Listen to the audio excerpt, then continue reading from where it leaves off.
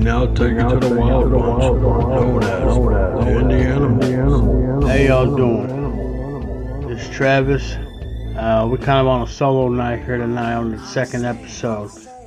We're gonna have some of those. I might even ask my cousin to join in on this one if he gets his nose out of freaking TikTok. But the one word we want to go with today. Capitalism. Capitalism.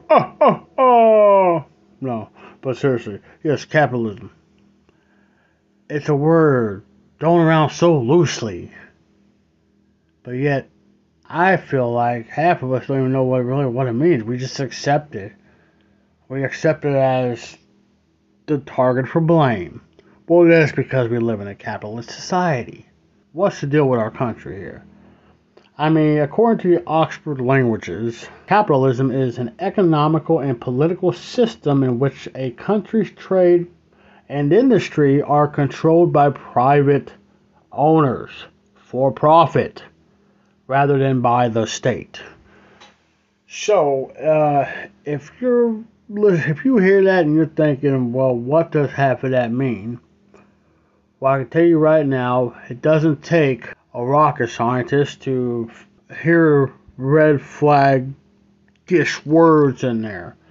Private owners, political system, connected with an economical system. And you're talking about political system, well, think about the political system. Political system are with money-hungry, greedy, authoritative figures who pretty much looks down on the lower class. It's been that way forever. But the thing about capitalism is, it is beneficial. I mean, it's beneficial for, I would say, mostly for the business owner. Because businesses, they can maximize efficiency, which allows investors to capitalize on that growth. Basically, in other words, pushing cheap products out in large quantities and sell them at cheaper prices while still making a profit. I mean, that's good for the consumer as well because, we have a wide variety of products to choose from, especially on a clearance rack. But keep in mind, such as with the gas issue and COVID and all that happening over the past couple of years, supply demand, well, hey, the prices go up. Minimum wage kind of still creeping up there a little bit, but it's one big major problem with this country is that, there's a lot of things we can buy cheap, and most of those things that are cheap are really not the best options for us. Hence why it's actually more expensive to actually eat healthier than it is just to get some processed junk food. The downfall on capitalism is that monopolies are formed. Like early on, John Rockefeller owning an oil company, knocking out the competitors. I mean, there were some men out there in the history who have fought for that, like Henry Ford. Obviously, because of him is why we, mass produce vehicles and the working man can, now have a vehicle when it was just rich people. Of course, that's another person who gained too much power and also got to his head. Monopolies take out mom and pop type stores, like mom and pop grocery stores. They're a thing of the past. When I was a kid, it was like I remember, walking down to the little grocery store, and it wasn't a big chain. Well, big chains came in. The big corporations came in, took away the mom and pop grocery stores, the mom and pop hardware stores, even with like local restaurants. They struggle to stay up with the nationwide, even worldwide chains. You almost have to be unique and really, don't have much competition in the area if you're going to open up your own restaurant. I mean, I've been through that. I've been through the family businesses for years, the restaurant businesses, the struggles. It's detrimental. I mean, we're seeing right in our faces that the monopolies are, pushing in great value. It's basically putting these other companies as they're the ones who are outrageous. Little Debbie, good example. Hostess, Tasty Cakes. they're all good examples of business that Great Value's trying to, I guess, in other words, take over. Yep.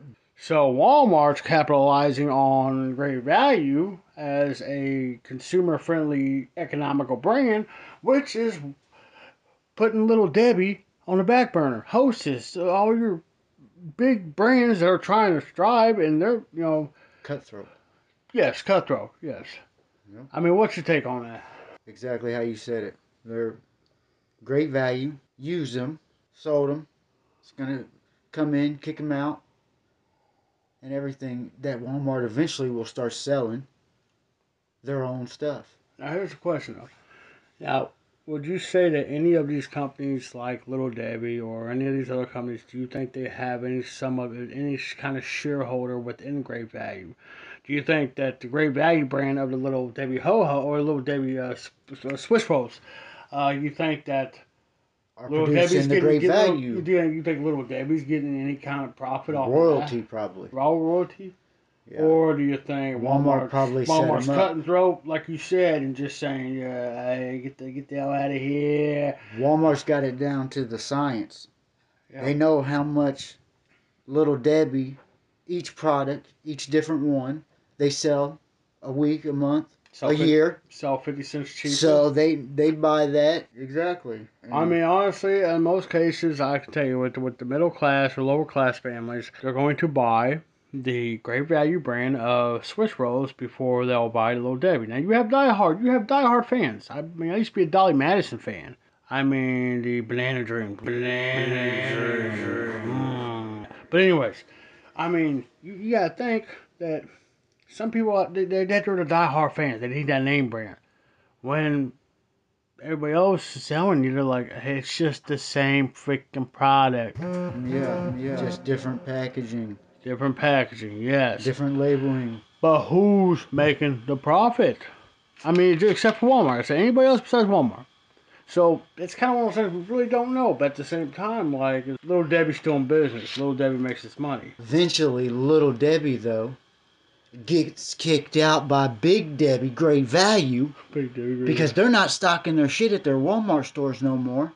They said, look, we don't need that much this month. You know what I mean? Mm-hmm. So they're selling out of it quicker.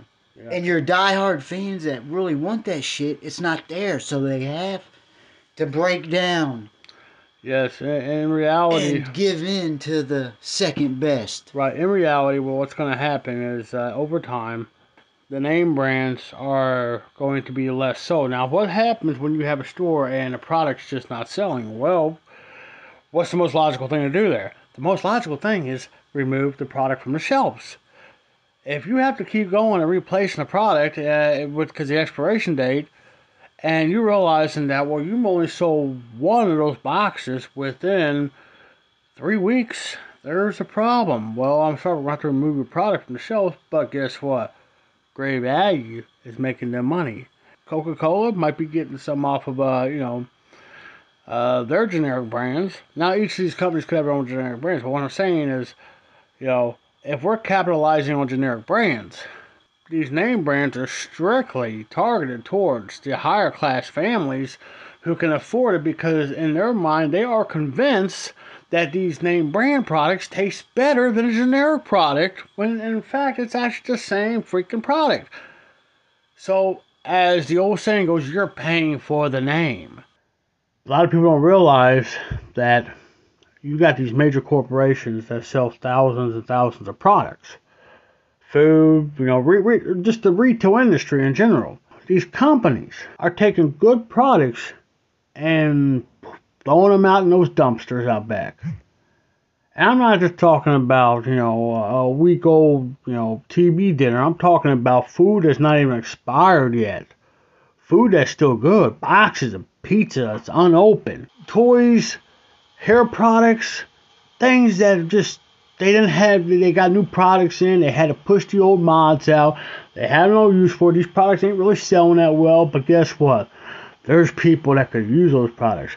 I mean, even Walmart, which is just as bad, Walmart's just as bad on it. Walmart wastes a lot of food. Trust me, I've worked in the meat and produce department, and I deal with this. For that day, we have to discard it out of the system and dump it. And I'm talking about $30 steaks that look good that I wish I could take home. Now we have to donate. Now the thing about Walmart, Walmart has a donate option, but and that's not really something that's enforced like it should be, or at least easily discussed. I mean, I could come up with any excuses, but I'm just saying, there's just waste.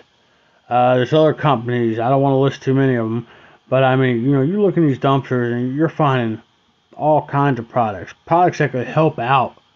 I mean, if you're just going to throw it away, what's that do? There will always be a garbage man. What's going to happen to these products? They dump these dumpsters of these good products. Unopened shampoo, toothpaste, toothbrushes, kids' toys, boxes of TV dips, good food. I mean, unopened bags of candy, not even expired. Just stuff that they need to make room on the shelves. They got to get rid of it. You've got 600 stores across the country, and you've got every one of those stores at certain days of the week throwing out hundreds of products, good products. And here it is that you have a whole box of pizzas that only expire for 2 weeks, all because you're making shelf space in the coolers, and that could feed a family right there. Now I know there's food drives, there's food banks, there's food drives. I mean, there's donations, and that's nice, especially around the holidays. Encourage families to donate. Why aren't we encouraging these major corporations to donate? Some may even have the options, but it's almost like they want to keep that topic at the bottom of the file cabinet. Why? Because you want to continue making us think that people who live in poverty are poisonous?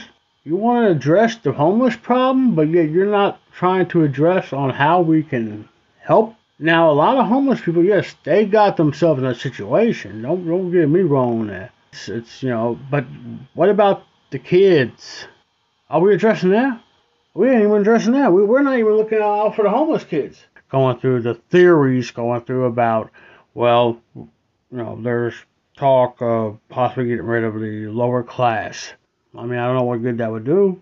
I mean, I guess the upper class ain't going to have no competition.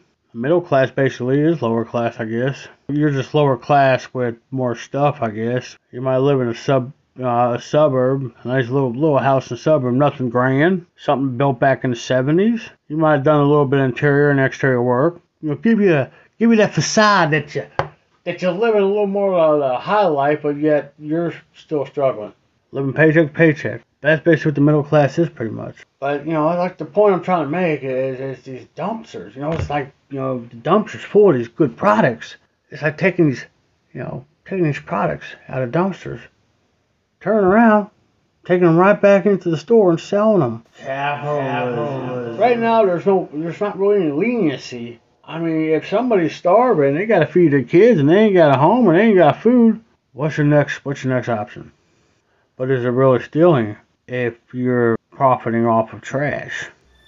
Message us, indieanimals@gmail.com. If you have anything you want to add or have a disagreement, we'll go from there. That being said, let that sink in, and everybody have a good night. I'm saying.